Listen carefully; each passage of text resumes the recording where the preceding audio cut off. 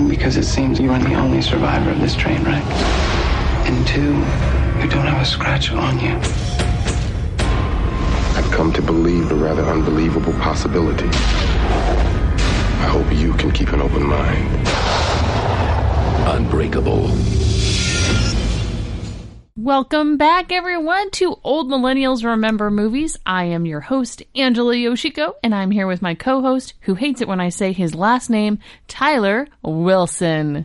I waved first, but then I said hi. You did wave. That was Hi. a very excited wave. Hi. Hi, everyone. So, it is time to dive into M. Night Shyamalan with Unbreakable that came out back in 2000. I can't believe we've already done, this is going to be our second M. Night Shyamalan episode already. We already did Signs. So welcome to episode 30. It seems like 30 is a nice number, so we should do something awesome. Like maybe I'll make you name 30 things during our Tea Time with Tyler. Oh, good luck with that. We'll be here all night long. We'll name 3 things. That's right. 3 times 10. Okay, so we're going to talk about Unbreakable. Tyler and I also went to the movies last night, paid an arm and a leg for a babysitter. Yep. And we went to see Glass. The 19 years in the making follow-up, plus obviously a sequel to Split as well. Yeah. We're going to talk about that movie after we talk about Unbreakable. We are, so we're going to just do a little bit of a flip. Yes. Instead of... Well, we're going to talk about some other stuff we saw. Then we'll talk about Unbreakable, and then we'll talk about Glass. And then we'll probably go into some spoilers, so if you already saw it, then... Yes, if you haven't just seen turn it Glass and you're going to, we'll tell you when to turn it off so that we Yeah. don't spoil it for you. Right. Okay, well, welcome, Tyler. What have you been watching recently? Well, Well, we watched one thing together, I remember, besides Glass. It was a little movie called Upgrade. oh yes, Upgrade. Mm-hmm. This is Logan Marshall Green. This is basically a movie where if like the movie Venom was kind of like well thought out and like intentionally made like with a vision. It's not like a alien goo, but it's a guy who gets in an accident and then he gets an offer to basically put a computer system into his brain. Mm-hmm. It's kind of like Doc Ock, only without the arms. Yeah, no one remembers Doc Ock. No, what do you mean nobody? I mean me. I don't. I mean, like I remember what's his name with the octopus machine arms, but I don't remember much more than that. What's the matter with you? It's only like the most iconic Spider-Man From, villain, like, but whatever. 15 years ago. The character was around a lot more than that before that. Oh my god, I can't. I'm not. Yeah, you married I'm not- me. You I'm not married moving me. on. Can't do it. Anyway, Upgrade is. The reason it's like Venom is that the main character is talking to this computer in his brain, like Venom was talking to Tom Hardy, and it's just kind of crazy. It's a kind of a gory action movie. It has a very fun way of doing its action sequences. The camera kind of moves with punches and kind of goes sideways. It's kind of like when the best thing I can compare it to is in Furious 7, when The Rock bottoms Jason Statham, the camera goes with the rock bottom, like it moves with him. That's like every action scene in Upgrade, and it's great. Mm-hmm. And I think the actor that plays the guy that is controlled by this little Logan Marshall Green. computer chip thing, did just a really great job. I think it'd be really hard to... It's like a guy trying to do the robot, but with fighting. Yeah, it's a good physical performance. Yes. Like it's like not just like him emoting. It's Yeah. like it's a difficult role to pull off kind of physically, and I think he did a good job. Because with he's it. got to like make it look like his body is being controlled by somebody else, Yep. and then have a facial expression that's separate of like, oh shit, okay, now I'm doing this. This is awesome. You know who tried to do that in a movie that was less successful? Was Jackie Chan. He made that movie The Tuxedo, where the I don't think I tuxedo saw was that. apparently the thing that was moving him around. Yeah, it didn't work. I didn't see that, but you saying that and the little arm motions you did makes me want to kind of see it. Because I Yeah. do love Jackie Chan. It's not good. It's like kind of his late run of like American movies that were really not very good.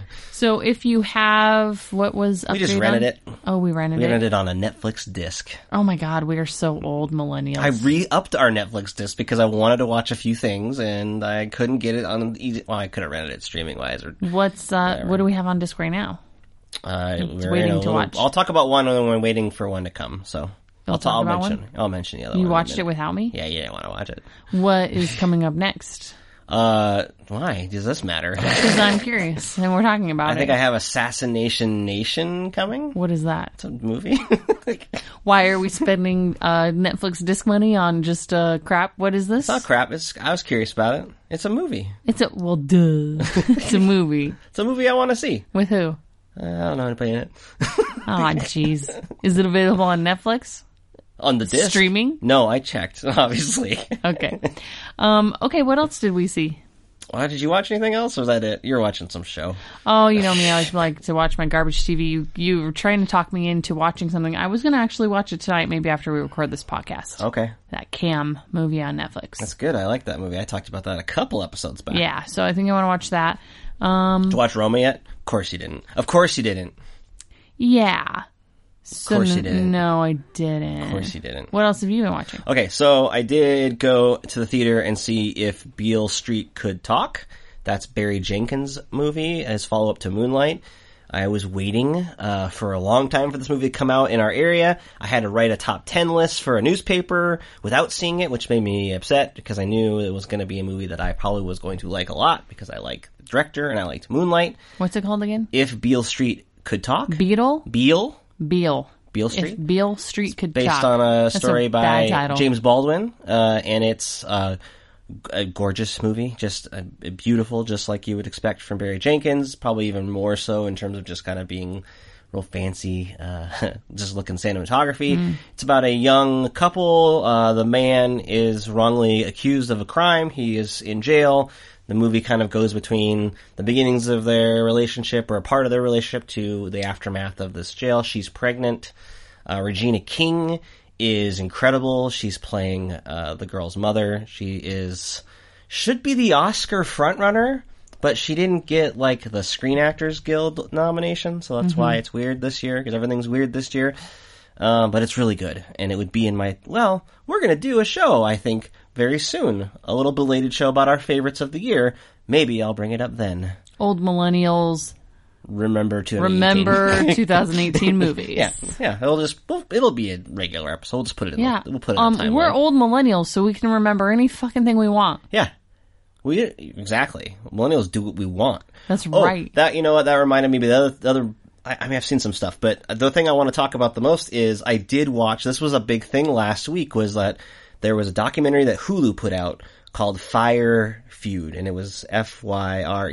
This was the Fire Festival disaster of a couple years ago. They put theirs out a few days before Netflix was to release their documentary called Fire. Ooh, dueling documentaries. And then they're lobbing shit at each other, like Hulu's like, oh yeah, ours is better because we didn't get ours produced by Jerry Media, which was the company that like helped promote the Fire Festival, and so obviously your documentary is compromised. And then Netflix was like, bitch, hello, you paid $150,000 to talk to that Billy Montgomery, I don't know his last name, that Billy guy, the main guy, you paid for his interview, and that's not cool. We're supposed to be journalists or whatever. And then Hulu was like, bitch, this is what happens in documentaries a little bit. And so they're fighting.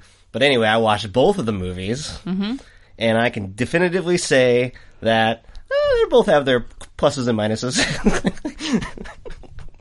Were these feuds happening on the social medias? Yeah, just in the news, like, because they released a statement. Because obviously Netflix was probably a little bit irked that they just decided to drop their documentary a few days before. Oh, man. Oh, fuck. Did you Who's hear fucking that? calling you in the middle of our goddamn podcast? It's my mother. Do you want to pause it and take it? No. Yeah, you can pause it.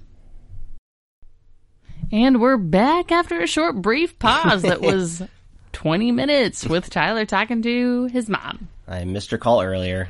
You're such a good son.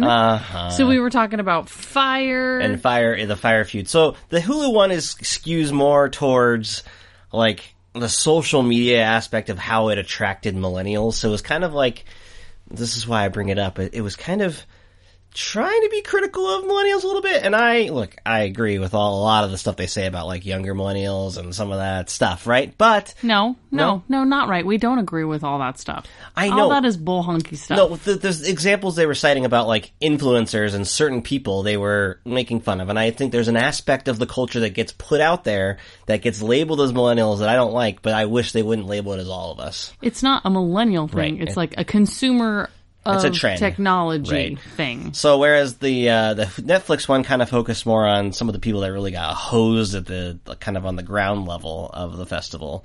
So, some of it's repeat, but I mean, it's fascinating. It's one of those weird like train wreck stories you can't look away from, and so they both have merit. I don't know. Like some of them, both documentaries could have been stronger, but they weren't also terrible, and I didn't feel too bored watching the second one. So, yeah, one's on Hulu. One's on Netflix. And they're both called something with Something fire. with fire. F-Y-R-E. Right. Ja Rule's in more of the Netflix one, being an idiot, so that's funny, I guess. Yeah, Rule. Yep. Okay. And, yeah. Oh, I watched Hellfest. That was the other Netflix disc I had. Hellfest. Oh, brother, what is Hellfest? It's a movie where some people go to, like, one of those theme park haunts. Mm-hmm. But then the theme park haunts, that's all scary, but it's all pretend, right? But there's a guy that's there, and he's a murderer, and he's deciding to go after and murder these people, mostly this girl. It's not a very good movie. We did see some trailers in front of our movie last night that looked good. A sequel to that one Death Day movie. Happy Death Day to you. Yeah, I liked that original movie. Yeah, it's actually a pretty solid little, like, What was studios slasher movie. What was the Happy original Death called? Day. Happy Death Day. This was the sequel, and the sequel looks like they're leaning in on the joke even more, so I Yeah. think that's good. Yeah, that trailer was good. Yes. You must be talking about that Pet Cemetery trailer. No, I'm being No, sarcastic. not necessary. No, I don't need that. The new scary movie from the Get Out guy. Jordan Peele's movie Us, that dropped a couple weeks ago, but that was the first time we saw it in a theater. That was cool. Scary looking movie. Looks good. Yeah, and then the John Wick trailer. I mean, come on. What are you going to do? I do love me some John What are you Wick. going to do? It's funny because as I get older and lean into my olderness of the old millennial thing, I don't need as much like violence and gore and stuff. But John Wick's got a lot and I like it. It's just done in a very stylistic way that is fun. Yeah. It's weird about, usually I hate going to see trailers, and some of the trailers were bad, but it kind of like ended on the 1-2 punch of like Us and John Wick. I was like, trailers are cool. Like I was happy to see those two on the big screen. And, I want those movies to come out. I don't want to watch them 100 times. But No. So yeah, Hellfest, no. I wouldn't watch it. For some reason, I don't know, someone told me that it was good, and I was like, nope. But like, why? Why did you waste a Netflix disc? This is why I made you cancel the Netflix discs. Because you get shitty movies. I watched it. I got it out real quick. It's like it wasn't even here. You might as well like Redbox those or whatever. I didn't want to go onto the Redbox. People are sick. Oh, I'm sick. I still got a cold. And I don't like it. I don't want to get another cold. I know. I touch the red kiosk. No. I definitely brought this illness upon our house. Yeah. Because I've been putting it out there that our kids have not gotten sick since school started. Yeah, I told you to stop saying that out loud anywhere, knock on wood, and you're just like, I'll say it, we can probably never get sick. And then everybody got a cold. And then Tyler's like, why did I get the cold, the worst of everyone in the family? Because I did. Yeah, because you got a special cold. You got a man cold. The all rest of us just got the regular cold. You got a being an asshole cold. Yeah. Okay, so that's what we've been watching recently. Are you ready? Anything else you want to mention before we trudge on? I could bring it up. Yeah, no, good. You're good? You're going to save I got other stuff I could talk about, but let's just move on. Me too. I could talk about all sorts of shitty Netflix shows. God, I don't want to hear about any of your shitty Netflix shows. Okay, so there is a thing I do with the shows. I try to stick to Netflix shows, and then I force the kids to watch only Hulu shows on TV, so I can Chromecast that onto a TV, and then watch my terrible shows with earbuds in on my phone. This is an embarrassing tidbit for yourself. This is how I parent on the weekends. Embarrassing. I'm working, and you're watching Limitless on Netflix. Yeah, and I haven't even seen the Limitless movie. It's not even a Netflix show. It's like a CBS show. I don't know what it is. Why are you watching CBS shows? Are you a 50-year-old? What I kind of like to do is just watch really terrible shows that I can half pay attention to. So if I fall asleep or if kids are talking, I don't really care. You were like, hey, Bradley Cooper's in this first episode. That's weird. I'm like, because he's in the goddamn movie. Like, you don't even realize there's a movie beforehand. And every time I see Bradley Cooper, I just want to go back and watch Alias. Okay. Yeah, that's true. Should we go back and watch Alias? I'm sure it's on Netflix. You could just watch it on your own Netflix little moments. No, it's not. Otherwise, I would totally be watching it. It used to be on there. They take everything good off. Yeah. I know, I was in the middle of watching a show, which I've been avoiding for like 8 years, and finally decided to watch it. And then I get like 4 episodes in, and they fucking pull it. Hey, that kind of happened to... So I haven't watched HBO much. We have HBO. We did have HBO. But I find like True Detective Season 3, Mahershala... Now I know how to say his name, and then right when I get on the podcast, like, Mahershala Ali, thank you.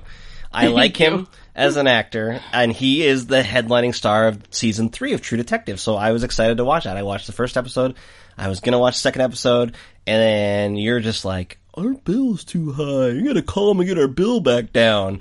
So like I do this every year, I gotta go get the bill down. Why am I like a deep-throated douchebag in your depiction of me? This is how you sound. Oh, you sound the like, bill's too high. So I call them, and usually I can get them to be like, hey, you fuckers, like, you don't give these people in the mailer, like, the good deal, and I'm a loyal customer, give me the same deal. And they're like, we can't do that. You have the same voice as the person. We can't do that. Boo, boo, boo, boo, boo. Whoa, that's racist. What is boo, boo, boo, boo, boo racist? That was racist. It was an American person what I spoke race to. was I You were trying to depicting? do a thing, and I know what you were doing. It's not okay. Boop, boop, boop, boop, boop? Yeah, I hear what you're saying. I don't like it. I don't like it, ma'am. Anyway, they don't have HBO tied to any of their current offerings anymore, and I was like, that's bullshit. But turns out, I'm like, fine, I don't care. I just want the bill down, back to the regular price. It's even a little bit more than it was. But then they shut that HBO off so fucking fast. It was outrageous. I couldn't even watch that second episode of True Detective. How are you going to watch that now? I even saw online you were like, oh, I'm going to watch this season of True Detective, Linda. Okay, but, well, you know what I will do? Are you going You to son of a go watch bitch. it with Linda? No, you know what? I'll tell you what I'm going to do, you son of a bitch. I'm going to wait 6 months, and I'm going to rent the fucking disc on Netflix DVD. One disc at a time. Yeah, you bet your ass I will. Remember just to when stick we it used to to you. do that? We used to rent show discs. Yeah, That was a thing. yeah. And then, We do that all the time.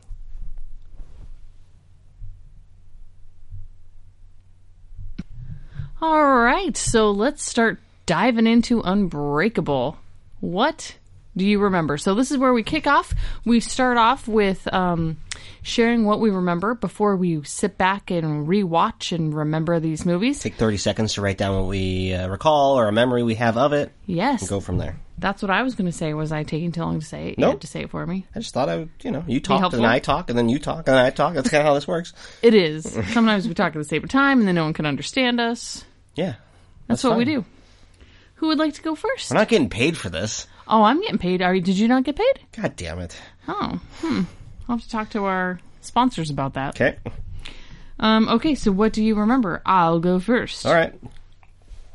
Bruce Willis is riding on a train. It crashes. Everybody dies. But he survives. What? Something is special about him. He wears a rain poncho and does some stuff. Sam Jackson plays an overly fragile guy in a wheelchair who befriends him and helps him see that he has a superpower. But then some more stuff happens. Bruce Willis kicks a little ass, and then it's revealed that Sam Jackson is a bad guy. Villain name? Mr. Glass? That doesn't sound right. Wow. You really were lacking confidence on that Mr. Glass thing. Well, I mean, I haven't seen this in several years. Did we watch it together? I feel like we've watched it at least once together. For sure. Because, I'll just read mine real quick and Okay. I'll get it. I wrote, Bruce Willis is a sole survivor train wreck. Meanwhile, his marriage is a train wreck. It's Robin Wright. Oh, she's billed as Robin Wright Penn because she was married to Sean Penn at the time. Mm-hmm. But his son likes him, and Sam Jackson plays a comic book obsessed guy with brittle bone disease who's fascinated by Bruce's quote unquote powers. This was always my favorite Shyamalan movie, even if I thought the twist was apparent early in the picture. It's less a twist and more of an inevitable resolution to the setup. So we watched this together because for a long time, I considered this to be not only my favorite Shyamalan movie, but this is just one of my favorite movies. I loved Unbreakable. Mm-hmm. I loved it when I saw it, even though I kind of knew I was on its wavelength right away. We'll talk about kind of the twists and where I think it's pretty apparent and when I kind of figured that out and why I still like it. So I definitely showed it to you. I was like, this movie's awesome. I don't think you clearly didn't see it in the theater. I don't think so. Even though you were like, because we've done a previous episode on Signs, and you definitely went and saw Signs in the theater. I did. And that's after Unbreakable. It was, but it was like Signs came out and I have my own car and I can go see movies whenever I want to. Gotcha. This was 2000. I didn't have those privileges yet in my house. Unbreakable's funny because it's a movie that came on the heels of The Sixth Sense, which is, still probably his biggest, most successful film. A lot of people argue his best film with his best twist. So, and this was not The Sixth Sense. It was not. I mean, it was advertised as from M. Night Shyamalan. It's going to be this kind of movie, but it's not that. Whereas Signs, I think, is definitely leaning more towards kind of expectation-wise of what people were kind of maybe thinking a Shyamalan movie would be. Mm-hmm. And so, I can see that why it was a more successful movie, box office-wise, at least upon release. Now, Unbreakable, of course, is now garnered quite a following to the point where he went ahead and made a backdoor sequel with Split, and then, of course, we have Glass, which we'll talk about. But yeah, I saw this in the theater. I remember the trailer, vividly. It's just that opening, well, it's not the opening scene of the movie, but it's that scene where he's in the hospital and, the doctor's talking to him and he's just asking these strange questions and where are you sitting on the train? He's like, there are 2 reasons why I'm asking. It's a very stilted way he's saying that. Number one is that you are the only survivor of this, train wreck. And actually what he says is, in a few minutes, you'll be the only survivor, because in the foreground, you have this guy bleeding out on a table, which is a very, the movie's visual design is very specific, and I always really liked it. And then number 2 is you don't have a scratch on you. You didn't break any bones. And then that's kind of it was a great premise, right? And so I was just on board with it right away. I was obviously on board for another reason. Sam Jackson is in the movie, and I don't know if this has been well documented on the podcast, but Sam Jackson's my favorite actor. Have we remembered any movies with Sam Jackson yet? Prominently featuring Sam Jackson. I don't know if we have. I've probably talked about how much I like him, because I'm a guy who likes, the big performances everybody else likes with Samuel L. Jackson, but I also am a fan of, this is just a great example of what I think his versatility shows. Mr. Glass is a very different role for him, a very subdued, quiet role. And I love it. So, yeah, We haven't done any movies with Sam Jackson. I know, it's weird, right? How is that possible? It's our first Sam Jackson movie. Because you love some Sam Jackson. I am a supporter of Sam Jackson even through, I know the guy makes some questionable movies. I think he almost always makes everything he's in better. The Lost World? Is he in The Lost World? No, he's in Jurassic Park. Come on. What's wrong with you? Get better. Get better. Be better. Be a better podcaster. Be better. Anyway, I was a fan. So, you want to do some high stats? And then we'll dive back into the movie. Maybe you can get some of your initial thoughts. Unbreakable. High stats. You know what I was thinking about just now? Yeah. About remembering if I saw this in the theater? Yeah. I think I was in high school, and I believe there was a time period when I was required to document everywhere I went to my parents, and leave phone numbers of where I'd be. And I'm pretty certain that there was several movies that I saw during that time period, of which I definitely did not see. And I see what you're saying. I think Unbreakable was one of those. So it's one of those where it's I couldn't go back and go back and see it because I had already said that I saw it. You could go see a movie again. I saw movies twice in the theater. Yeah, whereas you were actually going to the movies. I was just lying about going to the movies and then not going to the movies. Where were you going? Just a hangout. I hung out with people at the movies. Yeah, but with a boyfriend. Oh, I didn't have a boyfriend. I know you. So I think, yeah, that checks out. I think I'm missing a couple years in there where I said I was seeing a lot of movies and I wasn't. You're a bad person. I was a very bad teenager. Oh. Okay, Unbreakable, high stats with Angela Wilson. Here we go. Angela, what was your name? What's your name? Unbreakable came out. I am married to you. Don't you like to go by Angela Yoshiko? I do. Isn't that your online avatar? I don't know if that's avatar? Yes, I'm an avatar. Are you a blue person? I am a blue person. Okay. I do like to go by Angela Yoshiko online. Yeah, you do. But I also have a last name. Yes, you do. Thanks for that, Tyler. Unbreakable, high stats came out in 2000. Mm-hmm. PG-13. In November, right? Oh, yeah. November 22nd, 2000. Mm-hmm. Thanksgiving release. Yeah, so I was 16. Okay, yeah. 17. Yeah. I just like to think about when the movies came out. God, you're so mean to me. Uh-huh. PG-13 clocked in at 1 hour and 46 minutes. Mm-hmm. Good length? Too short? Too long? Perfect? Perfect length. Oh, perfect length. Yeah, you don't feel I like movies to be right at that hour and a half, but I'd say those extra 16 minutes are good. What was the box office? The box office? As in, like, how much money it made? How much money did it make? I'm getting there. Hold on. Okay. What's the estimated budget?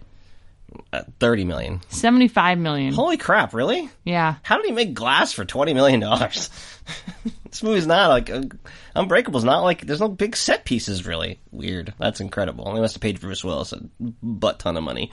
Opening weekend it made 30 million. Yeah.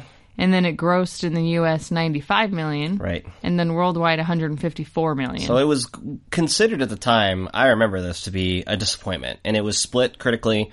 There was a lot of people. It was not received as, I mean, because The Sixth Sense was such a phenomenon to the point where almost anything that you're going to follow up with was probably going to be, I mean, I appreciate how he kind of took it in a different direction, I think, a little bit. But yeah, I remember just no one thinking this was like, this is the guy that made The Sixth Sense. This is it was like, this is not a horror movie. This is not scary, or this is not whatever it is. And then the other fascinating thing about it is that it's the year 2000. You know, it's not, superhero movies are not, it's weird now to think about this, I think. It is. And we're not the first people to talk, I know, we're doing an Unbreakable podcast at the peak time to talk about Unbreakable, but it was a very, like, this was well before the Marvel Cinematic Universe. This is before the first Spider-Man movie. This is before, you know, virtually the big craze that started. We had some Batman movies. X-Men had come out earlier that summer, but that was a huge swing and a risk because it was like X-Men, all these characters at once. It was not a time where people were very accepting. Very popular. Right. It was not popular. Not as, I mean, definitely not. And so you make a movie that's about comic book characters, kind of, and then you don't even do it the way that you would expect to do it because it's basically an act one of a comic book story. It's the origin tale, just the beginning, though. Really, it kind of stops before there's any real major blows between like your hero and villain. So it's a risky movie, and I give him a lot of credit for doing this and doing this movie when he did it. And yeah, I rewatched it. This has been, like I said, it was one of my favorites for a long time, but then there was a period where I probably haven't watched it for at least 10 years, maybe more. Yeah, it feels like it's been a while since we've seen it. It's been a long time. I didn't even rewatch it after the Split reveal, where they revealed Bruce Willis's character at the end of that, kind of revealing this whole, you know, so-called plan to make 3 movies.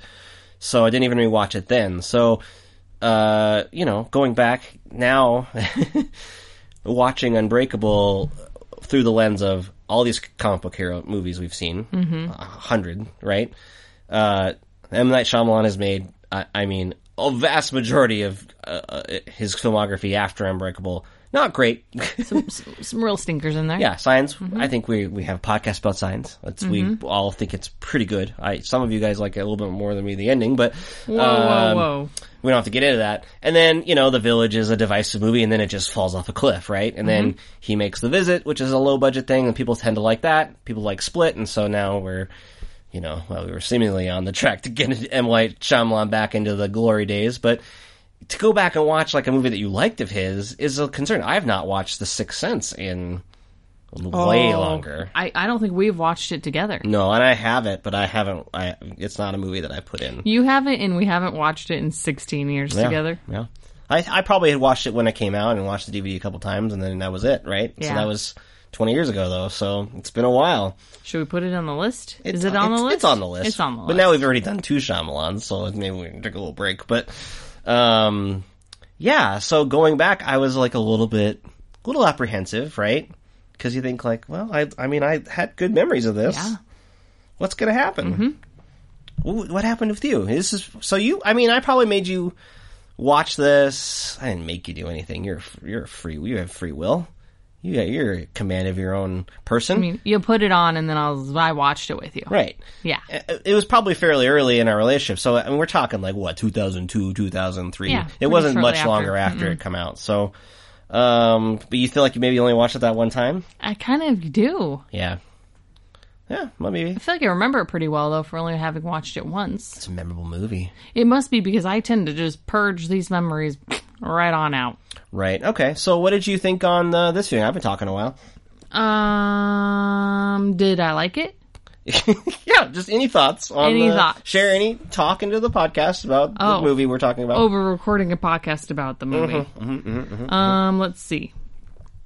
I feel like I know that I'm enjoying the movie when I close my laptop and don't take notes. Okay. Because when we're rewatching the movie and it's a really bad movie, I want to capture all the badness so that we can talk about it. Right. When it's a pretty good movie, I just want to like close it and enjoy it. It's easy to get engrossed in Unbreakable. Yeah, so I definitely did that. I had forgotten that the movie kicks off with Samuel L. Jackson's character Elijah's birth. Mm-hmm. So I had totally forgotten that. Even I think when I put "What do you remember?"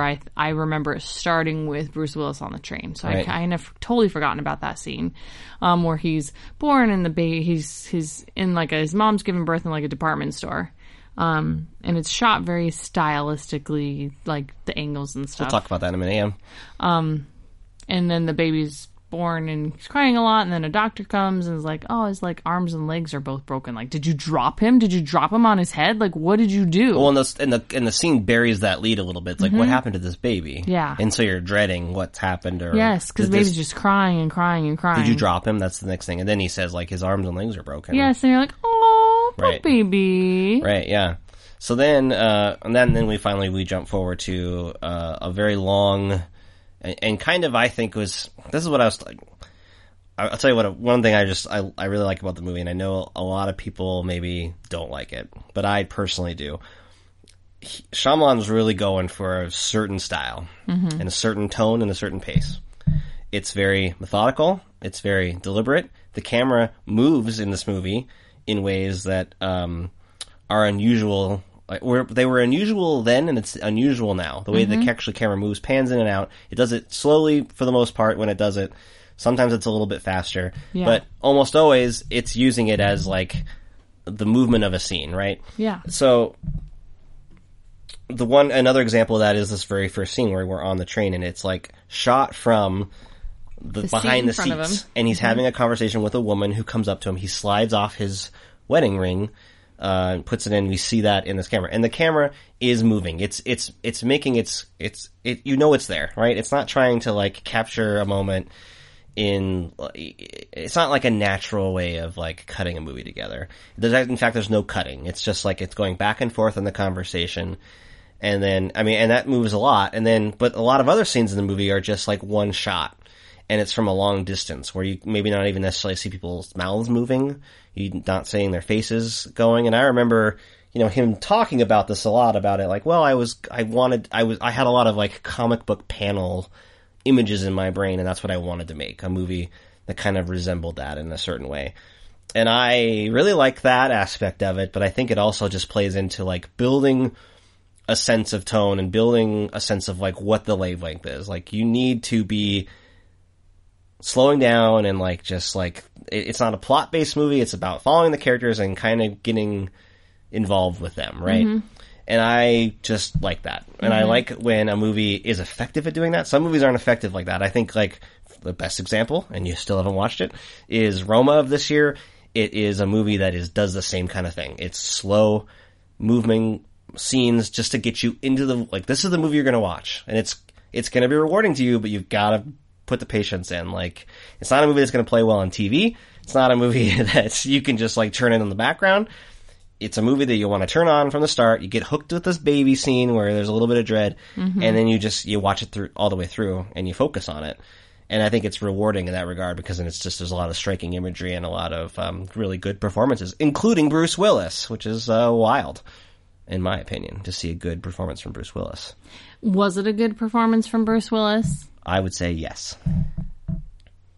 Yeah, I mean, it's fine. Okay, well... He didn't really have much to do. I think he's very good in the movie. It is unusual, because he's not usually, especially now, as engaged as he is in this performance. Like, he is trying, essentially. And when he tries, it goes a long way, I think. Sixth Sense, he's obviously trying. In this, he's very good. I think I mean, when it comes to dramatic work from Bruce Willis, that's not a huge length. I think he can be an engaging action star in the certain scenarios and certain Die Hard movies, not the last couple, but you get that charismatic version. But he has a side if you tap into it. And I think Unbreakable is one of the few movies that does. You can feel him giving a performance and being a person who's struggling internally, and that's not apparent in most anything else he's ever in. And it's good. It's good in this. There are a few good scenes, yeah. Yeah, he's good all the way through. He is, you're right. But yeah, I just really liked this visual slowness. Like, it feels right. I like how striking some of the imagery is. I like that scene of them in the train where the camera's moving back. I know that can be distracting to people because it feels like it's taking you out of the movie, right? Mm-hmm. But if you just kind of if you just kind of play its wavelength. The other example is like when they're lifting weights and his son's trying to put more things on the weights.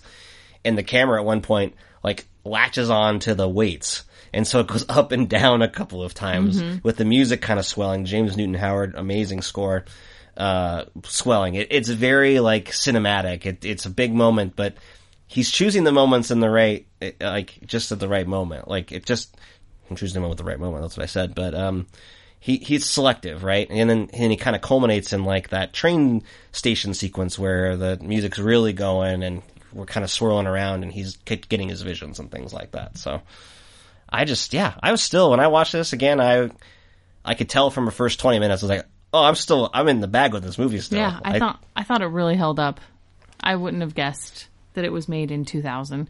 It didn't have anything, like, glaringly old. It's not that old. It's weird to think that 2000 20 is old. years. I know, but that's weird to me that I think good movies don't age as poorly. And I think this is a good example of that. It's also not a movie that is relying on any kind of technology. No, not at all. So it doesn't matter. Let's talk about Samuel Jackson. Okay. So he does not appear for a while. We get a couple of flashbacks first. The baby in one, and then we get the one where he's a young boy and his mom is trying to coerce him out of the apartment. He has this brittle bone disease, and she coerces him out with a comic book on the bench at the park. And, that's his with when a gift. It's a gift, right? And once he gets there, he opens it, reveals it's a comic book. And this is where, in the theater, I have this memory of seeing this movie and knowing this is an M. Night Shyamalan movie. We're doing this, he's a twist guy. That's what we all thought, right? This movie does the things. I have two quibbles with the movie, essentially. This is my first quibble. It's not a criticism so much as a quibble, because I really like the movie. I just have this memory of, I totally watched it with you the first time, and I totally remember you almost watching me the whole movie to see if I was going to figure it out. Right. And I remember you like, oh, did you figure it out? Did you like, oh, what do you think? What do you think it is, Ange? What do you think it is? Right. Anyway, what's your quibble? So, in this flashback, the mom says, like, this one has a twist ending to the comic book, which, this is Shyamalan's, He's got a very heavy hand. This is I would say this is one of the first instances that, we as a movie-going, audience to M. Night Shyamalan is recognizing this heavy, like, a little bit of, like, commenting on his own work. Yes, it's so annoying. Being in his own head a little bit more. He puts that out there like, okay. And then the problem with it is like, I can forgive like a little throwaway line. This leads into Samuel L. Jackson's first scene in the movie as an adult Elijah Price. And it's a monologue. He's talking to a guy about the same comic book cover. It's just an art form.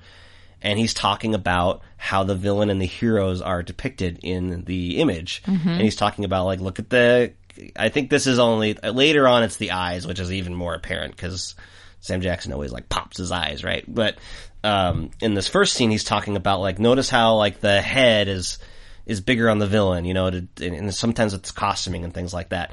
And what's striking is that Sam, I mean, it's not. I think you pointed out like that guy he's talking to, he's got a small head. It's like they purposely cast a man with a real tiny head.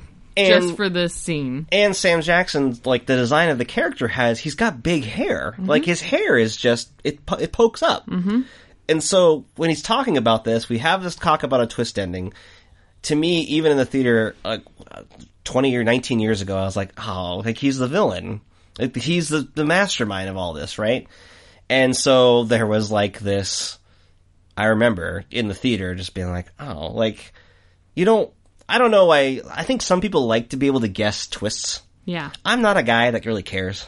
Like, I don't care about guessing twists. Even when it's like a procedural, it's like, who's the murderer? Who's the murderer? Oh, that was too easy, or oh, that's ridiculous. I don't really care about that, honestly. It's not a thing that I like to linger on, because it doesn't, I mean, when it's a bad movie, like, you can never guess anyway, because it's always just it's just something ridiculous. Like, so then you just guess the most, like, well, it must be that one, because that's the stupidest thing, right? Yep. And that's usually what it is when someone's trying to trick you, right? With it, so I don't care about that kind of stuff. In fact, especially when a movie is trying to like pull the rug out from under you later, you don't necessarily want to feel it early.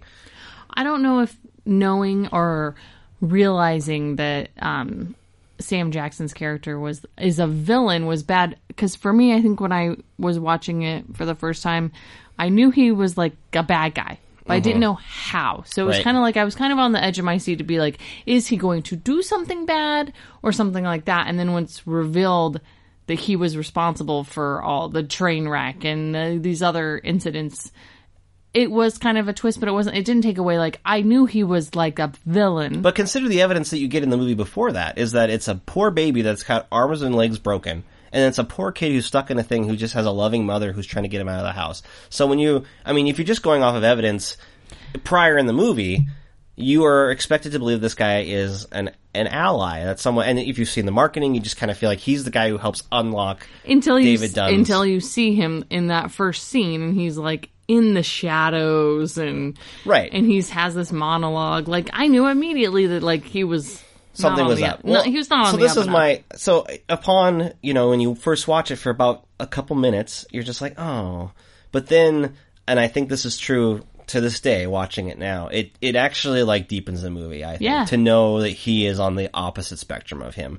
And I remember watching it in the theater and just loving it. Like, I loved knowing, like, oh my god, like, what he's doing is because he's like, he feels like he's the opposite of this person, and he feels like he has to be on the, if he believes so much in comic books, there has to be this, like, duality, right? And as someone who liked comics, but, like, wasn't, like, a huge comic, I'm probably more now, because everybody is, right? Because we're all trained to, like, be excited about the new Marvel movie. It was really cool. It was just, like, a really neat idea to kind of ground this whole thing and to do this at this level, right? Mm-hmm. And it's shaped with a really awesome performance by Sam Jackson, just who's vulnerable, who is someone you do care about because he went through all this struggle and pain. And you understand where he's coming from, and so then his villainy feels like it feels, it's not justified, but to him you can understand why he feels it's justified. And it's right off from that scene, like, because he's doing something in that, and the way he discusses everything with Bruce Willis going forward, it feels like it's building to that conflict. And I just love that. I love that kind of realizing it the first time I watched it, and I love revisiting it for that reason. Yeah, it's not one where, like, knowing the twist makes it unwatchable on the second, third go. Yeah. I agree. It deepens it, makes it more interesting. In a way that, I mean, it deepens it in a different way than, like, knowing the Sixth Sense twist is. Where you're just looking for clues, and because you're like, there's clues, right? Mm-hmm. I mean, that is more about finding the clues. That's fun in its own way. Mm-hmm. Don't get me wrong. I think that's a fun way of looking at that movie. I think the Sixth Sense makes you want to go back immediately and find the things that you didn't notice. Yeah. And that's a cool thing, too. But this is going for a very different thing, to the point where my quibble is that, like, why... Don't even announce that you're going to do a twist, because it's not even necessarily a twist. It almost feels inevitable. Mm-hmm. It's an inevitable reveal. It's a reveal, not a twist. Mm-hmm. And so to say that, like, it's saying it's a surprise ending, I think is cheapening it a little bit, and that's why it's a quibble. But I don't think it's necessarily a twist ending. No. Mm. It's just deepening the relationship. It is a reveal. It's just a reveal. Right. And I know that's a weird thing to, like, linger on, but it's true. Yeah. What did you think of the kid, Spencer Treat Clark, in this movie? We'll talk about what he's in Glass. But, he is in Glass. I thought he did a good. He's kind of a funny looking kid, and I think it's such an asshole thing to comment on looks. I mean, I full on will accept that. You almost always, you don't comment so much on looks of adults so much as you are always commenting on how ugly children are. Okay, that is true. All kids are kind of ugly. And if they're not ugly, they will have an ugly face. Mm-hmm, mm-hmm. But I do find it I do like to notice kids that look funny. Is it because you felt like you were an ugly kid? Oh, I was definitely 100% Okay. an ugly kid. Okay, so you just like to be like, that kid's ugly like I was. Ah. I was ugly in a different way, and then the way that I like to criticize. Mm-hmm. But I think kids whose I get really hung up on eyes. Kids' eyes. So if they're too close or too far apart or too small or too big, Well, they're growing. I know. So this kid has weird eyes, Okay. and then also he has I'd say a very 1992 haircut, not a 2000 haircut. Yeah, it's like I would say it's more like a poltergeist, like 80s haircut, really. Children of the Corn. Yeah, it's not a modern. No. Well, I was trying to think about like that was even like in the 90s. I was thinking like even those Home Improvement kids like Zachary Ty Bryan and Jonathan Taylor Thomas. Like there was a couple seasons where they went through this really long, similar haircut. But that's still like the 90s. So like we're not even. 2000 I is gotta basically look up like this 90s. kid's haircut real quick. 2000 is still like 90s, I guess. So that's probably what that is. Because in my mind, his haircut's almost just like a bowl cut sort of. No, but thing it's going long on. in the back. Oh yeah. It's long in the back. Okay, so the haircut's fine. I actually really enjoyed his performance. I thought he was believable as a kid. The scene at the end where it's like the very, very, very end. And he's at the breakfast table with his dad and the newspaper, and his dad shows him the newspaper, and Bruce Willis kind of shakes his head like, don't say anything to your mom, like, shh, and he even holds his finger up, and then the kid starts crying. Oh, I think that was a really good scene. Put a pin on that. Put a pin on that. Because I think that's for a guy who loves Sam Jackson so much, I think that's the best scene in the movie. That moment, because I think that it does a really good job of showing this. He doesn't have a lot to work with. He doesn't have a lot of dialogue, but he is a kid who, you know, the relationship between Robin Wright and Bruce Willis is not well. He was planning on moving away. That's why he's removing the ring. He's not trying to cheat. They've broken up essentially, but they're living under the same roof. You know, he's protecting, his dad is, should have died in a train accident, didn't. He was going to move away anyway. So he's latching on to him, hanging on to him, looking for anything for him to stay because he's devoted to him. You don't really see his relationship with the mother, but I mean, it's not her story, but, so yeah, there's not a lot. He idolizes him. He is bragging about like, oh, I'm going to go, wait. He's like trying to tell him to go play football, and he doesn't play football for, all the various twist reasons that we know that he doesn't play football for. But, like he doesn't have a lot of time to convey this relationship. And I think, yeah, especially when it kind of builds to that ending when he, realizes that his dad has kind of gone through and embraced what he believed he was, which is a superhero. And I really like that. I also think he's really good in this movie for a movie that has a reputation for kind of being like a diversion away from like the thrills of a Shyamalan movie. There are a couple of pretty tense sequences, his being one of the two major ones, in that he has pulled a gun out from a closet. Oh, yeah. And he believes that he's gonna shoot, if I shoot my dad, bullet will bounce right off, right? And so you got this kind of really tense scene where Robin Wright and Bruce Willis are trying to convince him not to do that. It even has a really great, again, a lot of Shyamalan haters would probably think it's stilted, but I do like that moment where the mom is like, "We don't shoot our friends, honey," or something like that. And it's like it almost plays down like his age a little bit, but I think it's kind of a release of tension that's kind of necessary in the scene. It does, and I think it perfectly depicts the negotiations as parents that we go through with our kids, and Right. it just hits through all of them real quick. Yeah. Where like you try to get them to do it by force, don't do it. You try to soft talk them, like, just put it down, honey. You try to threaten them, like at one point Bruce Willis says, if you do that, you're right, it's going to bounce off me, but then I'm going to move away. I'm moving to Chicago. I'm going to leave you, or wherever. I like how he resolved that, yeah. So, because he doesn't resolve it the way that the famous story, which is kind of what this incident is based off of, like the old, is it George Reeves, the old Superman who played in the 1920s, like a kid pulled a gun on him, and the way he diffused that, maybe it could be an old wives' tale, I guess. It's just a common thing. I think it might even have been in an Affleck movie that he was in. But he told him, was like, if you shoot me, that bullet will bounce off and it'll hurt your mom or hurt this other person. And that's how he convinced the kid not to do it. And so that would have been a good logic point, but he went with I'll move away. Yeah, I'll move bounce away right off me. until the kid starts crying, because he doesn't want his dad to move away. Yeah, and so I like that. I like, Robin Wright is if everybody's subdued in this movie, man, she is real subdued. She has got such a quiet role, and it's to the point where it's hard part. to even like remember her in this movie. It's a tough part, and she's good. The movie is less interested in her and her relationship, but I mean, she's good. It's Robin Wright. She's always good. It's just that she doesn't get as much. Not that necessarily. I think it's a good amount. I don't know. I'm not going to criticize it. I have 2 quibbles in the movie, and she's not one of them. She's not one of them. Mm-hmm. Okay, it is tea time with Tyler. Okay. I'm out of tea. Green tea. I don't have any tea bags. We brewed this tea in the coffee pot. It's great detail. It's called brown rice green tea. You're really painting a picture of what's going on here. It's delicious. I'm pouring it out of a purple thermos. People like to know these details, Tyler, so they can visualize it as they're working out or driving, listening to us. Okay. I'm wearing a blue shirt. Yeah, you are. I'm pouring into my Cruella de Vil mug. Are you ready? I guess. Okay, Tyler.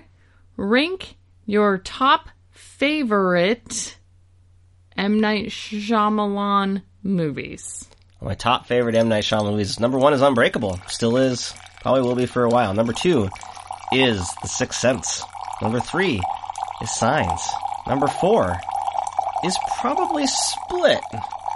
Number 5 is probably The Visit. That was boring. You did too good. Oh. I can keep going. How about 6 Degrees of Robin Wright Penn? Go. 6 Degrees of Robin Wright Penn to Sam Jackson? Unbreakable. 6 Degrees to Kevin Bacon. Oh, yeah, sometimes we used to play 6 Degrees of... I don't remember that, did we? Yeah, because I liked playing that one more because it was Sam Jackson. Because you like Sam Jackson? Yeah, I was like, let's do it with Sam Jackson. He's more fun. I like Kevin Bacon, but I don't know. You're almost out of time. Oh, all right. I don't want to do it now. You always space out. I want to finish what I was doing with Link and the rest. You do? Well, I mean, not really, because then it's just like Lady in the Water. And then it's like all the shitty ones. No, The Village is above all those ones. It's a mess, but there's a visual style to it. But then it's like Lady in the Water, The Happening, and then it's like After Earth and The Last Airbender. I don't think I ever saw After Earth. Ooh, it's that Will Smith one. Did I see The Last Airbender where it's like... It's unwatchable. It's like the Nickelodeon show, only terrible. Nice snort there. Yeah, that's pretty good, right?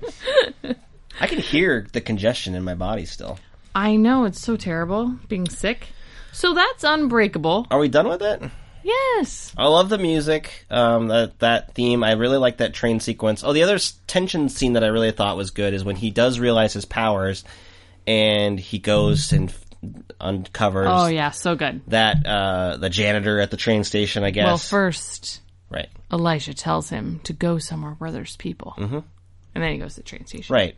And then we get that sequence where he's, wearing his hood. He's now the hero. He's wearing the costume. Again, so this is a movie that is doing costumes of superhero movies more than what we'd had before with the, obviously the Batman movies went crazy. But X-Men earlier in the year, they were like, we can't do the normal X-Men costumes. We got to do black leather. We can't do any of the, no one will take it seriously, right? And here in this movie, you've got Bruce Willis wearing a green poncho that's got, it's a hood, and it's a very sweeping green cape, essentially, right? Yep. And then Sam Jackson is just busting out that purple and the leather. Oh, yeah. It's and he's got a glass cane that smashes on the stairs when he goes after the one guy. I mean, we're doing more with the costumes in this movie than we are, and he's doing it in subtle. I mean, it's not like over the top, but it's not spandex. When you pay attention to it, it's very stylized. It's very striking. And yeah, we get that scene where he goes into the house to kind of help rescue these kids, and that's where we realize he has an immunity, or not an immunity, but like a weakness for water, and he has this fight, and like another great scene of just kind of like, the frame being like one shot for a while. Like we get a shot where he's going into a bedroom to find the woman who's kidnapped. And we're seeing it through the curtains. The wind is blowing through the curtains. And so, at one point, he's looking through, and then the curtains move, and then you see that the guy's there. And so you get a lot of these, startling scenes. He's very good. Shyamalan's very good at building tension when he wants to, when he takes the time to do it. Mm-hmm. But he doesn't do that as much anymore.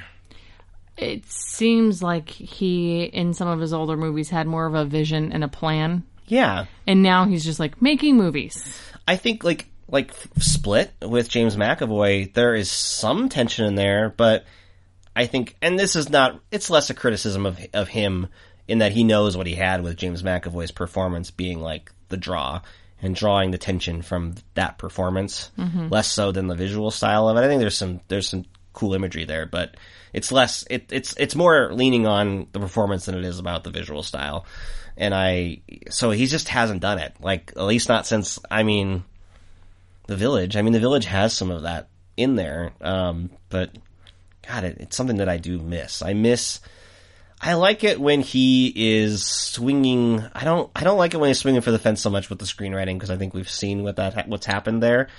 But when it comes to like doing something visually and like sticking to it and being like, this is going to look different. Like, this is going to be a movie that looks like my movie and nobody else. And cinematographer obviously plays a big part in that, but this is what I like. I'd rather have something that feels like this, that could be dated at some point, but is its own thing. It feels self-contained versus just feeling like an anonymous cut of a movie, which is what like The Happening looks like. And a lot of his, if his movies, his non-horror movies, After Earth and Last Airbender, are just really poorly made. Ugh.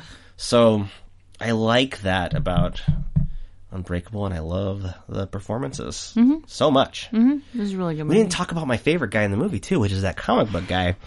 That Sam Jackson, that's one of my favorite scenes. He goes into that comic book store, and he's just like comatose. He's been hurt. He's not walking around anymore. And the guy in the comic book shop, he's pretty great, because he's like, hey, you gotta pick something. I'm gonna get some chicken in me, Every line this guy has is just weird, and still, it's like that Shyamalan humor. I must kind of like his idea or sense of humor. I don't know, that's a weird thing to say, but like those little moments play for me, because they just feel like weird character beats. There's some nerd humor. It's nerdy. It's a little bit like out of place, it seems like, but I like it. Yeah. What's your favorite Shyamalan movie? What's my favorite Shyamalan movie? Yeah. I immediately wanted to say Signs, but I'm going to have to think about that. I don't like to have favorites. We're really going to do a favorites show next week. Cool. I'm going to... Yeah. Hey. I'm too ascended to have favorites, because I can just see the value in so many of the different things. That's ridiculous. Did we, I want to move on to a new little thing, but I did want to get thoughts from Roger Ebert, if we have it, in a little segment we call, you are always the one that sings this. I'm going to go ahead and sing it for everybody. What would Roger say? You started too high, you gotta start a little bit lower. I wanted to do it a little bit differently. Oh, good job. It was beautiful. I wanted it to be a little bit different. Okay, what would Roger say? Tyler, how many stars how many stars? 4? He has He's 4. a 4? How many stars? You opened it, so you I opened it, but I didn't look. I remember that he liked it back in the day, and I was happy that he liked it, because there was a little bit of a divisiveness with the movie. So I want to say, I'm going to swing for like 3.5 even? No. Oh, okay. Not 3.5. What do you give it? Just 3. Okay. Mostly positive things to say about it. I'll just share his ending of what it says. I mentioned the ending. Maybe it goes into my second quibble. I was not quite sold on it. It seems a little arbitrary, as if Shyamalan plucked it out of the air and tried to make it fit. To be sure, there are hints along the way about the direction the story may take, and maybe this movie, like The Sixth Sense, will play even better the second time, once you know where it's going. Even if the ending doesn't entirely succeed, it doesn't cheat, and it comes at the end of an uncommonly absorbing movie. Well, I think it's absorbing. I guess that's a fundamental disagreement, because I don't think that the twist is out of place. In fact, I think it's too apparent, right? So no, I don't necessarily see what. Maybe he just wasn't into the comic book movies and stuff like that. He praises the serious drama performances. Right. He says about action, he says there's a theory in Hollywood these days that audiences have shorter attention spans and must be distracted by nonstop comic book action. Ironic that a movie about a student of comic book universe would require attention and patience on the part of the audience. Moviegoers grateful for the slow unfolding of The Sixth Sense will like this one too. Yeah. So my second quibble is right at the end of the movie. Oh, right at the end. Ugh. It's the on-screen text. Oh, After we so have a really dumb. good, I think it's a good little scene of reveal of what Sam Jackson has done. Because even when you know he's bad, I think it's another good scene for Bruce Willis to perform. Like, he's genuinely like shocked and horrified by the actions that his, what he thought was becoming his weird friend has done. So I think he sells it, and then Sam Jackson gives like this "I'm not a mistake."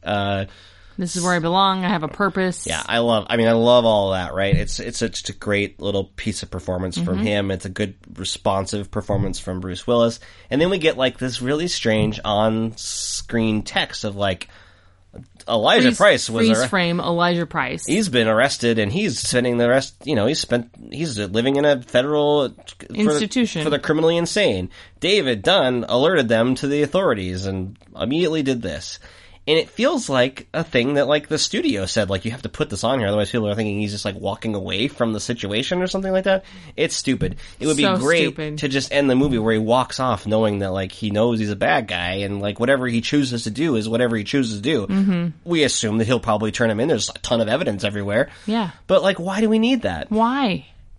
It's a quibble. It's a bad choice, but it's like 5 seconds. I can't like make a big deal about it, but still don't like it. I was recently complaining about some of these books that I've been reading this year not having real endings. Mm-hmm. And one of my favorite authors is John Irving, because he will take a character to death, basically. Like you'll get your like 1,000 pages. You'll get your main story. And then at the end, he'll be like, and then this is everything that happened in the rest of their life. Yeah. Which is very satisfying. So I feel like I've recently been complaining about, like, these newer books that just, like, fucking end without an ending. Right. In this movie, I would prefer to not have that, like, and there's the little bow on top all tied up. And I'm trying to remember that if there was a interview back in the day that maybe he explained it or something, or to me it looks like a studio thing, but I mean, the movie is very much intentionally like the first act of a superhero saga. That's what it feels like. Mm-hmm. So maybe he thought because he didn't want questions about people making another one or something like that, he just wanted to like put a point on it, right? This is not like an extension. This is not going to continue, right? At this period, we're not staying till the end of the credits to see if there's anything else afterwards, right? I mean, we're not trained to do that. And so it was just like his way of being like, no, we're not, this is it. I mean, again, it's weird to think about now because we have all the 19 subsequent years of just all this, like, constant teasing for more story. Like, we always want more story. It's another way to make money, right? Mm-hmm. Whereas Unbreakable always felt like it was his way of saying, like, I don't want to do this sequel. So weird because that's, like, from a student of comic books. Mm-hmm. That's not what comic books do. Comic books are always, like, to be continued. Right, but the whole point of this is that there's the speech that Sam Jackson gives when he's describing what comic books are to him, that explains, like, it's like the exaggerated form. Comic books are the exaggerated form of reality. So the movie is not a comic book story so much as, like, these real people exist, and we are extensions of, the comic books are an extension of that. It's an extension of history that we're just of superhuman form, but it's still reality. This is not a comic book, right? So that's the intention of it. What? You have the clip of it? Well, you're pointing at me. Do you want me to play the clip for the people? You don't have to put it in, but sure. Yeah, let's play it. I've studied the form of comics intimately. I spent a third of my life in a hospital bed with nothing else to do but read. I believe comics are our last link to an ancient way of passing on history. The Egyptians drew on the walls. Countries all over the world still pass on knowledge through pictorial forms. I believe comics are a form of history that someone somewhere felt or experienced. Then, of course, those experiences and that history got chewed up in the commercial machine, got jazzed up, made titillating cartoons for the sale rack. This city has seen its share of disasters. I watched the aftermath of that plane crash. I watched the carnage of the hotel fire. I watched the news, waiting to hear a very specific combination of words, but they never came. Then one day I saw a news story about a train accident, and I heard them.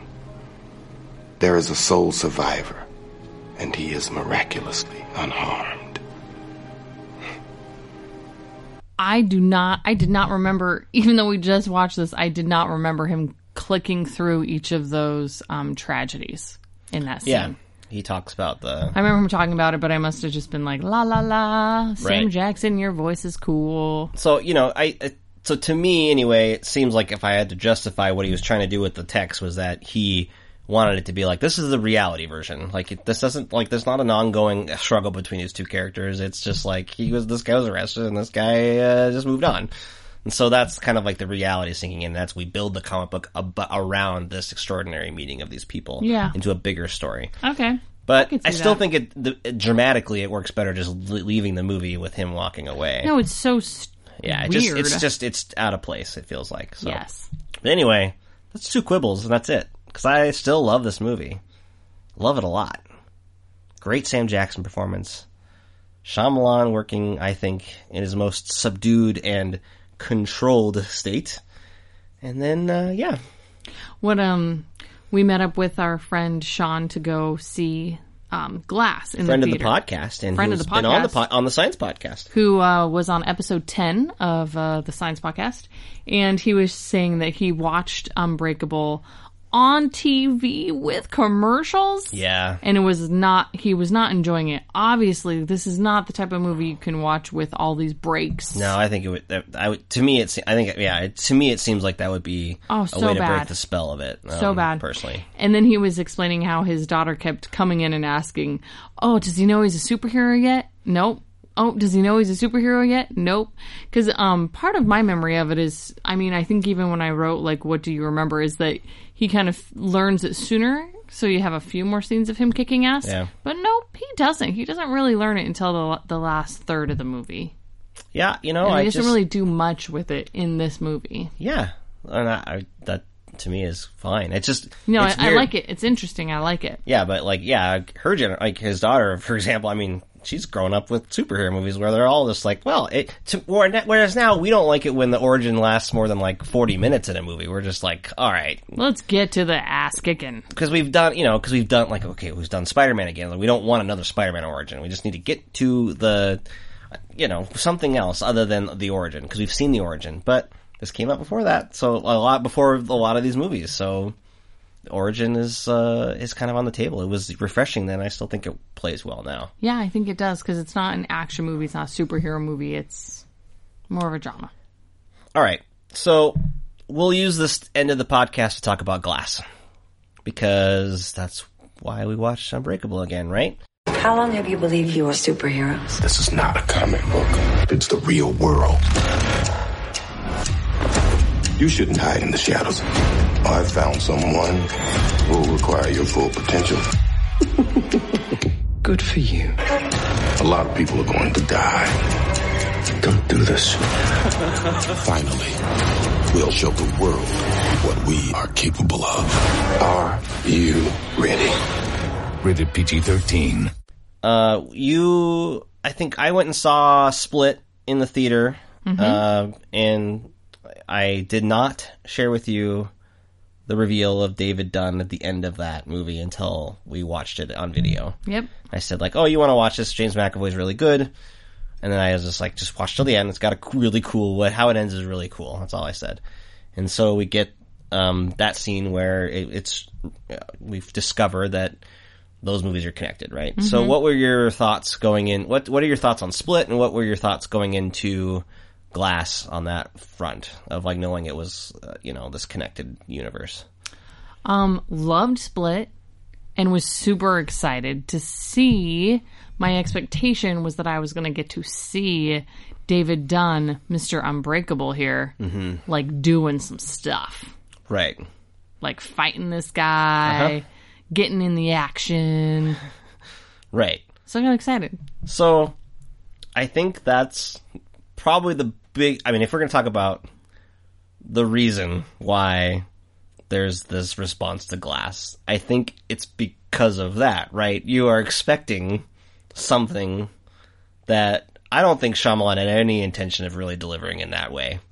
I don't think so either. And so I wasn't expecting that, because I just, especially when you rewatch Unbreakable, maybe if you rewatch Unbreakable, you'd be like, okay, well, these movies they're not alike in a lot of ways. Like, not really at all. And so, to me, I was number one, I know that Bruce Willis is 19 years older. I know that he's not engaged as much as he used to be as an actor. And then, so, I mean, in that regard, I always thought, like, this is really cool, and I want to see what happens, but at the same time, like, I mean, this seems like another opportunity for Shyamalan to either, one, like, get everybody back in one swoop, right? It's like, hey, everybody, I'm back. You guys hated me for a while, but here I am, right? Or it's the opportunity to be like, well, no, I'm still the same guy that made The Village, and I'm still the same guy that made Lady in the Water, and I'm still the same guy that made The Happening. Like, I'm still that same guy. Like, you gave me a little bit of love, but I'm going to show you who I really am again. I'm going to burn you again. So I was, apprehensive about it. I was more excited about, like, shared universe. Does that mean that Sam Jackson's going to come back for Mr. Glass? Because that, to me, was like, ooh, yeah. So then that was announced. I was like, okay, well, I'm on board for that movie. Because I want to see that. I want to see that character back. More so than Bruce Willis. Unbreakable. I think seeing more of James McAvoy as, like, the Horde, the Beast, that was also enticing, because I think it's an amazing, really fun performance. I know it's weird to say about, like, a guy who, like, murders girls, but it's a really dynamic performance, and so seeing that was going to be interesting. And then, yeah, what did you... I'll give it credit. I think it gives, in the first 20 minutes, it does attempt to deliver exactly what you said you were thinking you were going to get, which was, like, Unbreakable, Kimmy Schmidt attacks, that he finds the James McAvoy pretty quickly. Yep. And they do have a fight. Duke it out. They duke it out for a little bit. It's not like the most amazing fight scene you've ever seen. It's kind of just like, here's an old man lumbering around, and here's a James McAvoy hopping on him and trying to strangle him. I think what I like about the Unbreakable character, David Dunn, is he, in the last 19 years, he hasn't become a superhero. He hasn't learned kung fu or learned, like, some insane martial arts. He's just like, I'm a guy who, like, you can't fuck up, so eventually I will hurt you more than you hurt me. Right. Like, he doesn't seem skilled at all. And they call him, like, the overseer. Spencer Treat Clark, the son, is back. He's kind of the guy in his ear. They own, like, a security company, and they're like, in the beginning they're talking about how, like, oh, the police are on us again, like, pretty heavy right now, maybe you shouldn't go out. And so I do like how they give you this right away. Yeah. There's no waiting for him to find him, and so I think that they don't draw it out. That works. I'm wondering where the titular character is, but fine. The titular. The movie's called Glass. I want Mr. Glass. So then we get to, this is weird to say, but I feel like the middle section is actually the most problematic part of this movie, because it stretches out a problem. It stretches out a conflict that we know is not true, because Sarah Paulson comes in. Oh, by the way, fucking hate Sarah Paulson. Okay. Is that what you were going to say? I was going to say, by the way, we're going to it's the end of the podcast. We're going to talk about the entirety, the reveals of Glass, because who cares? Yeah. Why? So if you haven't seen the movie Glass, hey, thanks for tuning in. Go ahead and turn us off. I think it was probably, maybe we should have said it before we said, like, they fight right away. Like, maybe we should have. Oh, well. Anyway, we're going to spoil it. So Sarah Paulson comes in as, like, this psychiatric doctor. P.S. I hate Sarah Paulson. For some reason, you hate Sarah Paulson. No, not for some reason. She's not a good actor. She is, like, fairly universally liked as an actress. I just want you to know why? this. Because people love mediocrity. Okay. I'm just saying that you are in the minority on this opinion. And I'm talking about in this performance. I'm just saying, like, in general, people like Sarah Paulson. Not because she's a good actor. They do. They like her because she's a good actress. No, I think they like her because they're like, hey, she's like a regular person like me. So, like, I can... Why do you say that? Huh? Why is she a regular person? Because I think that she always plays these just, like, blech ladies. And I think ladies out there are like, that's basically me. So I like her because I could be that. Therefore, I am like her, so I like her. Okay, then the men are like, hey, this lady's just like my annoying ass girlfriend or wife. So I like her because she's familiar. So I'm going to temper that just by saying that you have not watched any of the things that people like her in. which is like the People versus O.J. Simpson, American Crime Story. She was in America. I don't need to fucking see the She OJ was in multiple thing. seasons, I think, of American Horror Story where people like her. I'm just saying that you have not seen, like... I have heard good things about that show, Okay. but she's probably, like, fucking ruining it. I don't think that that's the case. Remember that stupid sunset on Sunset Boulevard? That was years ago. Years so and years bad. and years She's like, ago. I'm Sarah Paulson. I'm just a normal lady. Years ago. She's Anyway, terrible. I would say that She's awful in this movie. She's saddled with the worst character in this movie. I will say that. But anyway, No, I think this character could have been awesome if played by a better actor. Well, the problem with it is that she's a character who's go in there to convince the three of these characters that they are not superhuman. But we know that, Bruce Willis doesn't get hurt. Okay, what if Zooey Deschanel had played that character? Zoe Deschanel, that would be really weird. Just like, I'm quirky. I'm a quirky psychologist. You know what? I'll say that she did try an M. Night Shyamalan movie once called The Happening, and it didn't work out too well for anybody involved. So I would say no. Stay away, Zoe Deschanel.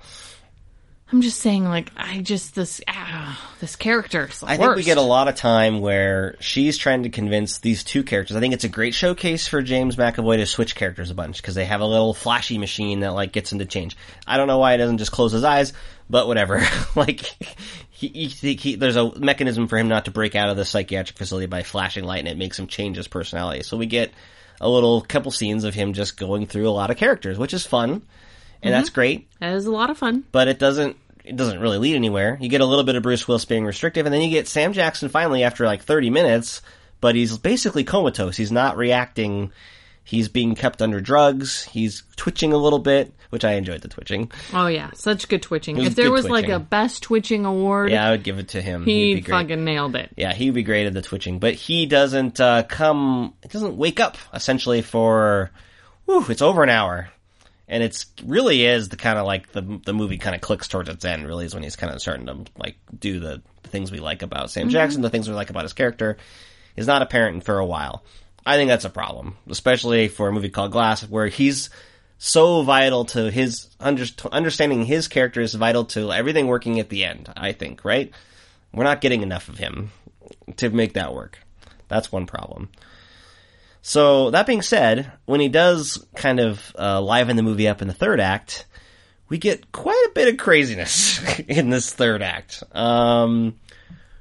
Yeah, you did a thing before we saw this movie that I thought was interesting. I don't know what you're talking about. You decided that after we watched Unbreakable, you were like, what happens in Glass before I see it tomorrow? I'm going to go find out. And you read the entire plot? Well, first I started with a little Google search of Glass twist ending. Oh, you just started right from the end, huh? Yeah, it started right from the end, and then I was like, oh, fuck. Why? Why did you do that? I don't know. You are not usually the type to go and do that. I don't know. I don't know why I did.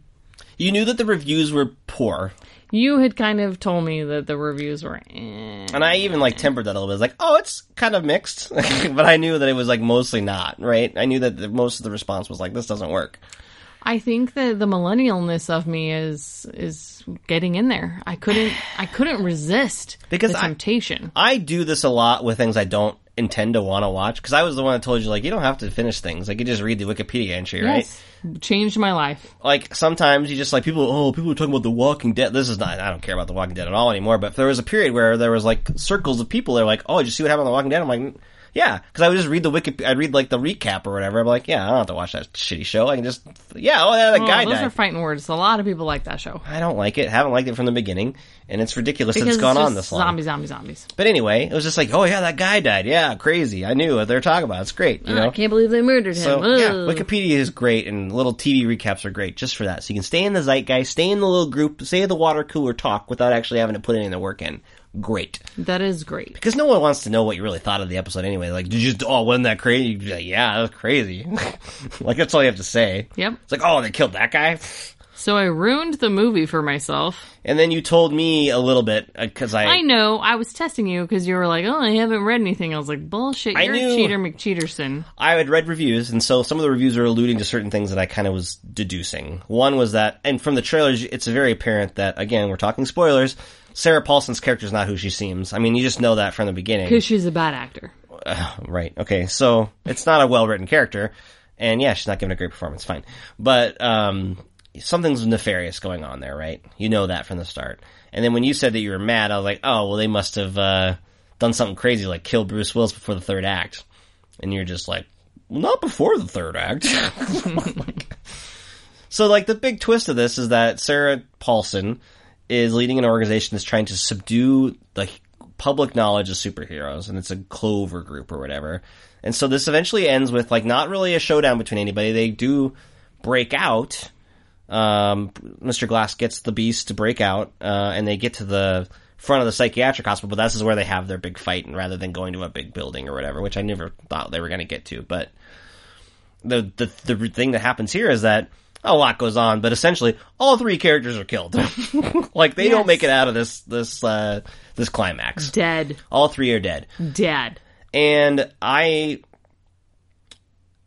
when you told me that, like, they died, I was like, well, I was like, that could work. Maybe it works, right? It just got me thinking about Shyamalan and just like, oh, that motherfucker, like, he just can't help but, like, ooh, people, they think that I'm the twist man. It's like, they're not gonna expect this. I'm gonna kill all the things you want to see, I'm gonna kill them off. Oh, what? You like these three characters? Yeah, you're gone. Dead. Every one of them. They all fucking dead. It just felt like a real, like, because he's self-financing his shit now, he's got a little bit of confidence back. It's like, alright, here we go. Now, listen. I think 2 of these 3 deaths feel right, and they're performed well.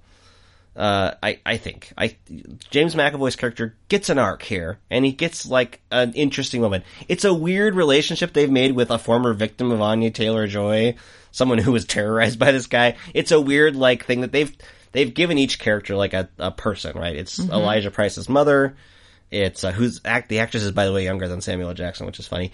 And then, he's kind of apparent by her makeup. That's amazing. Bruce Willis's son, and then Anya Taylor-Joy, who is the lead, technically, of Split, who's the only survivor of the Beast or whatever.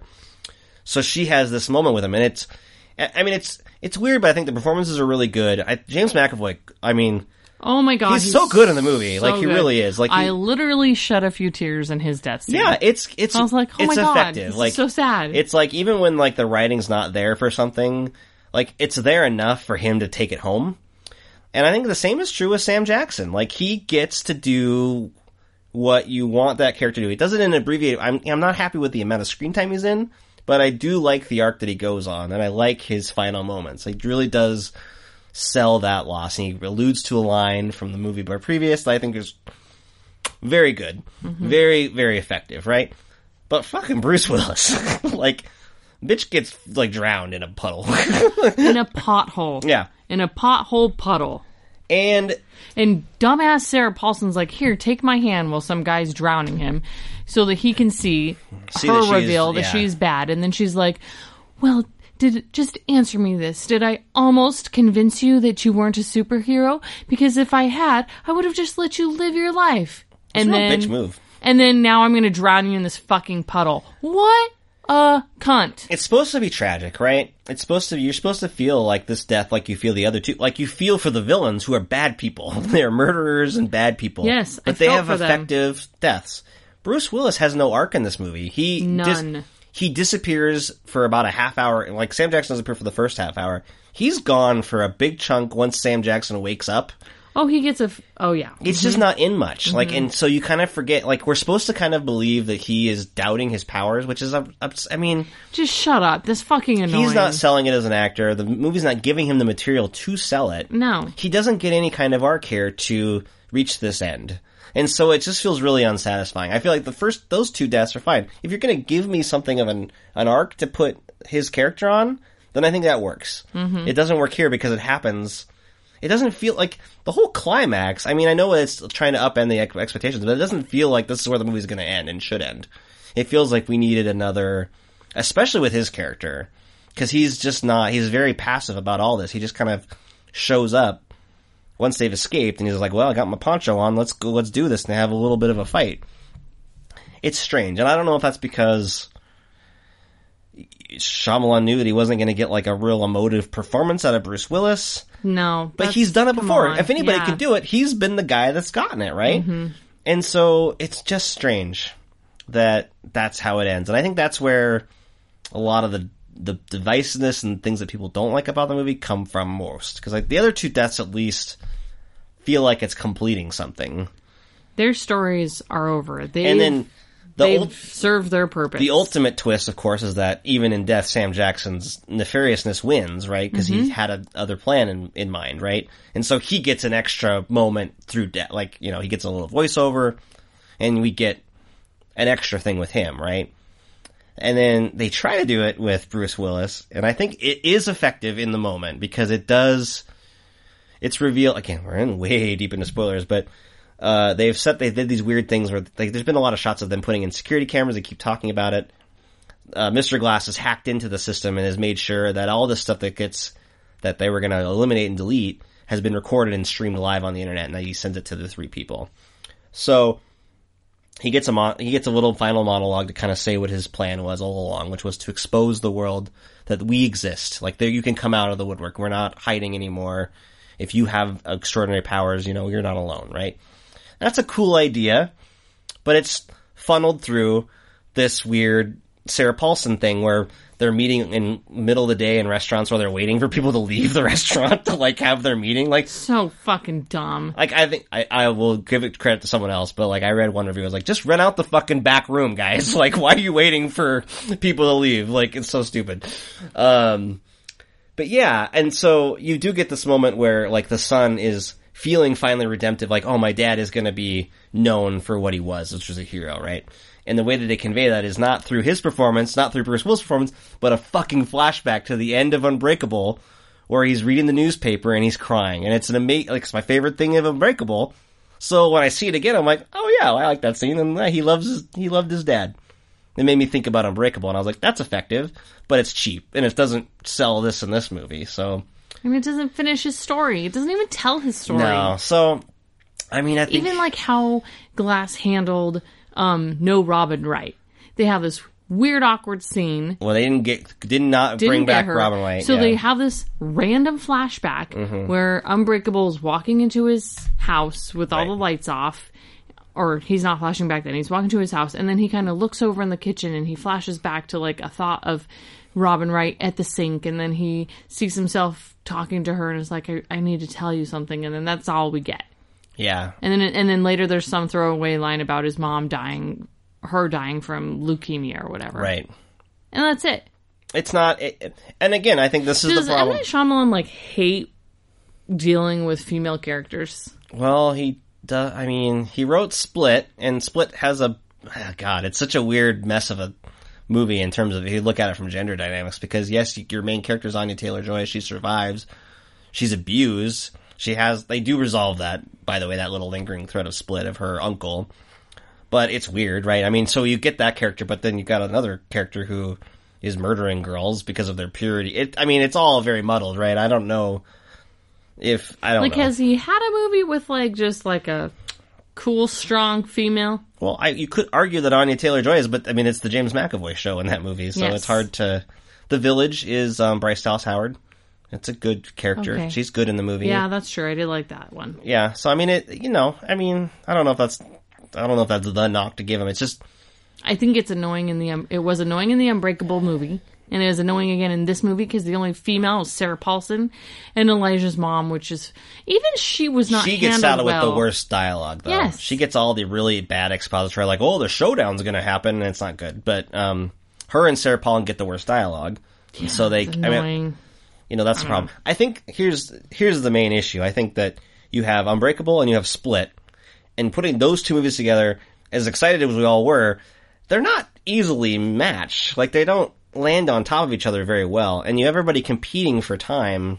It doesn't work, I don't think. McAvoy gets the most... I think it could have. If you would have taken this stupid Secret Society Sarah Paulson piece out, that did not need to exist. There could have been a better story. It's tough, because I kind of like what he was shooting for, but I just don't feel like it got there, right? And I think there's an idea of, like, we need to subvert what I don't know. It's stupid. It's like he didn't share this idea out loud with anyone. He just went and made this movie instead of being like, hey, what do you think of this? And then be like, that sounds stupid. Are you telling me there's a secret society that wants to wants to hide superheroes by just talking people out of it. Well, hide people with extraordinary powers. Like, they're not trying to hide, like, comic book, like, you know what I mean? Like, again, there's seeds of an idea there. No. It's ambitious, It's kind of what he's stupid. going for, but I don't know if it works. And I think he is trying to kind of deliberately tug the rug out from people. I think there are like sci-fi TV shows that have done a better job. Now, that being said, you go online and you do find some people who really bought into this and they really like it and the critics were wrong and all that.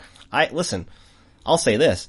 I wasn't mad at the movie for a lot of watching it. I really enjoyed James McAvoy all the way through. Once Sam Jackson was there, I really enjoyed that. And I kind of almost was with some of these things that happened at the end. So I was like, I'm not mad at it. I don't think it's a bad movie. I think it's a mess. It's a mess of a movie that has got an unfinished screenplay. 3 things. It needed 20 minutes cut out of it. In the middle. Yes. Yeah.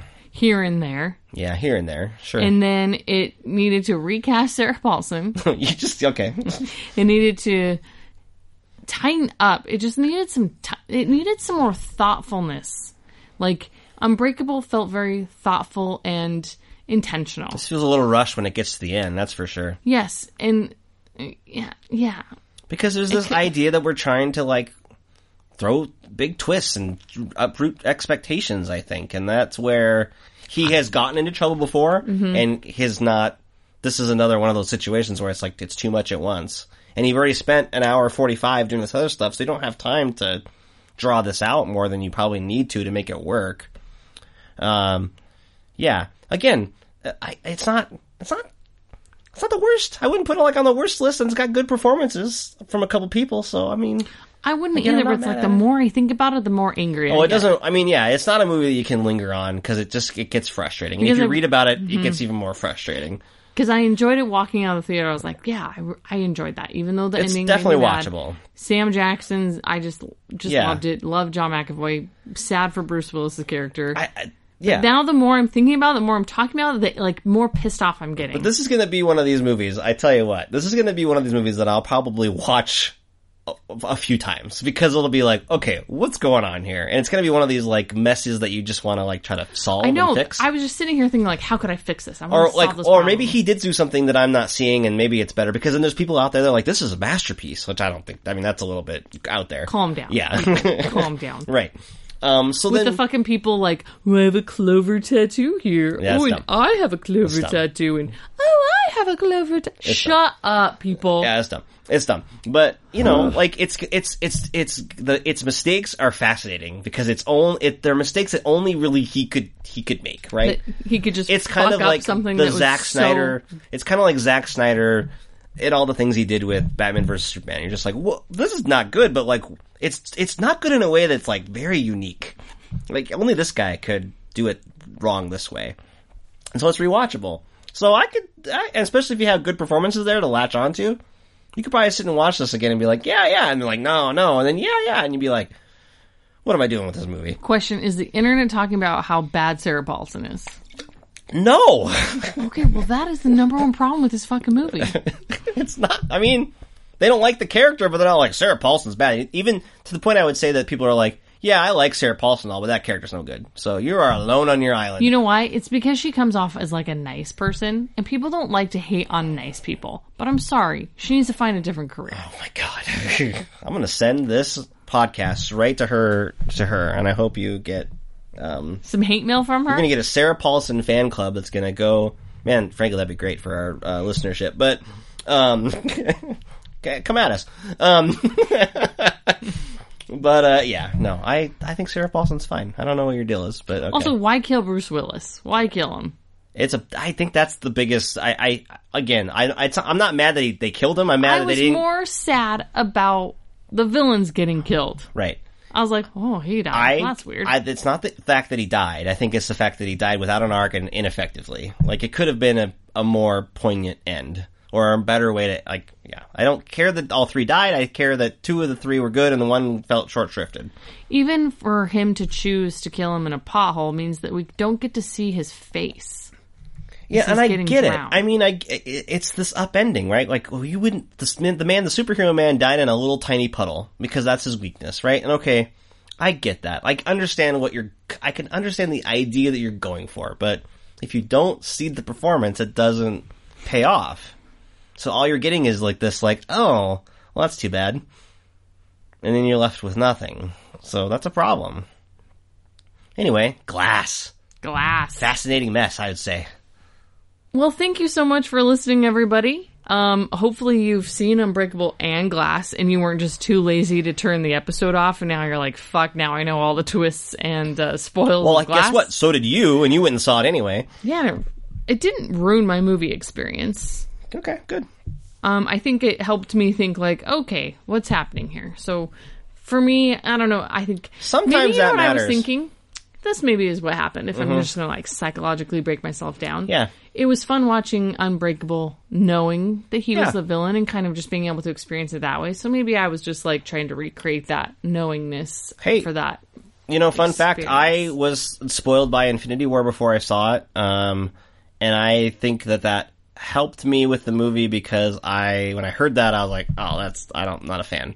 Like, because I knew that there was a second movie coming, and I just didn't, I know myself knowing if I had seen it fresh, I'd been like, well, this is really dumb because like we know this is going to be undone, right? So I think knowing that ahead of time probably helped me enjoy the movie a little bit more, knowing like, okay, well, we're going to have this ending I'm not going to love. Because I know myself as a moviegoer enough that like, I know what's going to surprise me. I know it's not going to surprise me. Like, that's the thing. Like, there's nothing that you're gonna do, M. Night Shyamalan, I'm gonna be like, wow! Like, whoa. My mind is blown, because I just don't react to movies that way, I guess. So, it's not a thing that I'm getting a payoff to, so it doesn't matter to me. Because it's not like he's the only person who reveals something in a movie. No. It's not like he's the only one who does that. And I especially don't like twists. I mean, I just don't like to have a twist just for twist's sake either. No, it has to go with the story. I just, it's like watching, look, I love Viola Davis, but then like I tried to watch Scandal for like a few episodes, and at some point I'm just like, I can't do this, because every time like 20 minutes goes by, there's like a new twist, and I'm just like, I don't even know if this makes sense. I can't keep up. Everybody's a murderer, right? So, that's right. I don't need that, so... Well, that concludes episode 30 of Old Millennials Remember Movies. Thank you so much for listening. If you enjoyed this episode, be sure to subscribe if you are just like for some reason on our website listening. Actually get like a podcast app on your phone and subscribe. And then leave us a review and tell a friend, because that's how people will hear about us. Anything else, Tyler? Stay tuned next week for something a little different. Yes, or for the next episode. Yeah, we could just change our mind, right? We reserve our right to do whatever we want. Because we are millennials. Exactly. Old millennials. Okay, well, thanks everyone, and we will talk at you another movie. Bye. I waved again. Yeah, you did. Unbreakable, they alive, done it. It's a miracle. Unbreakable, they alive, done it. With females all strong and unbreakable, they alive, done it. It's a miracle. That's gonna be, fascinating transition.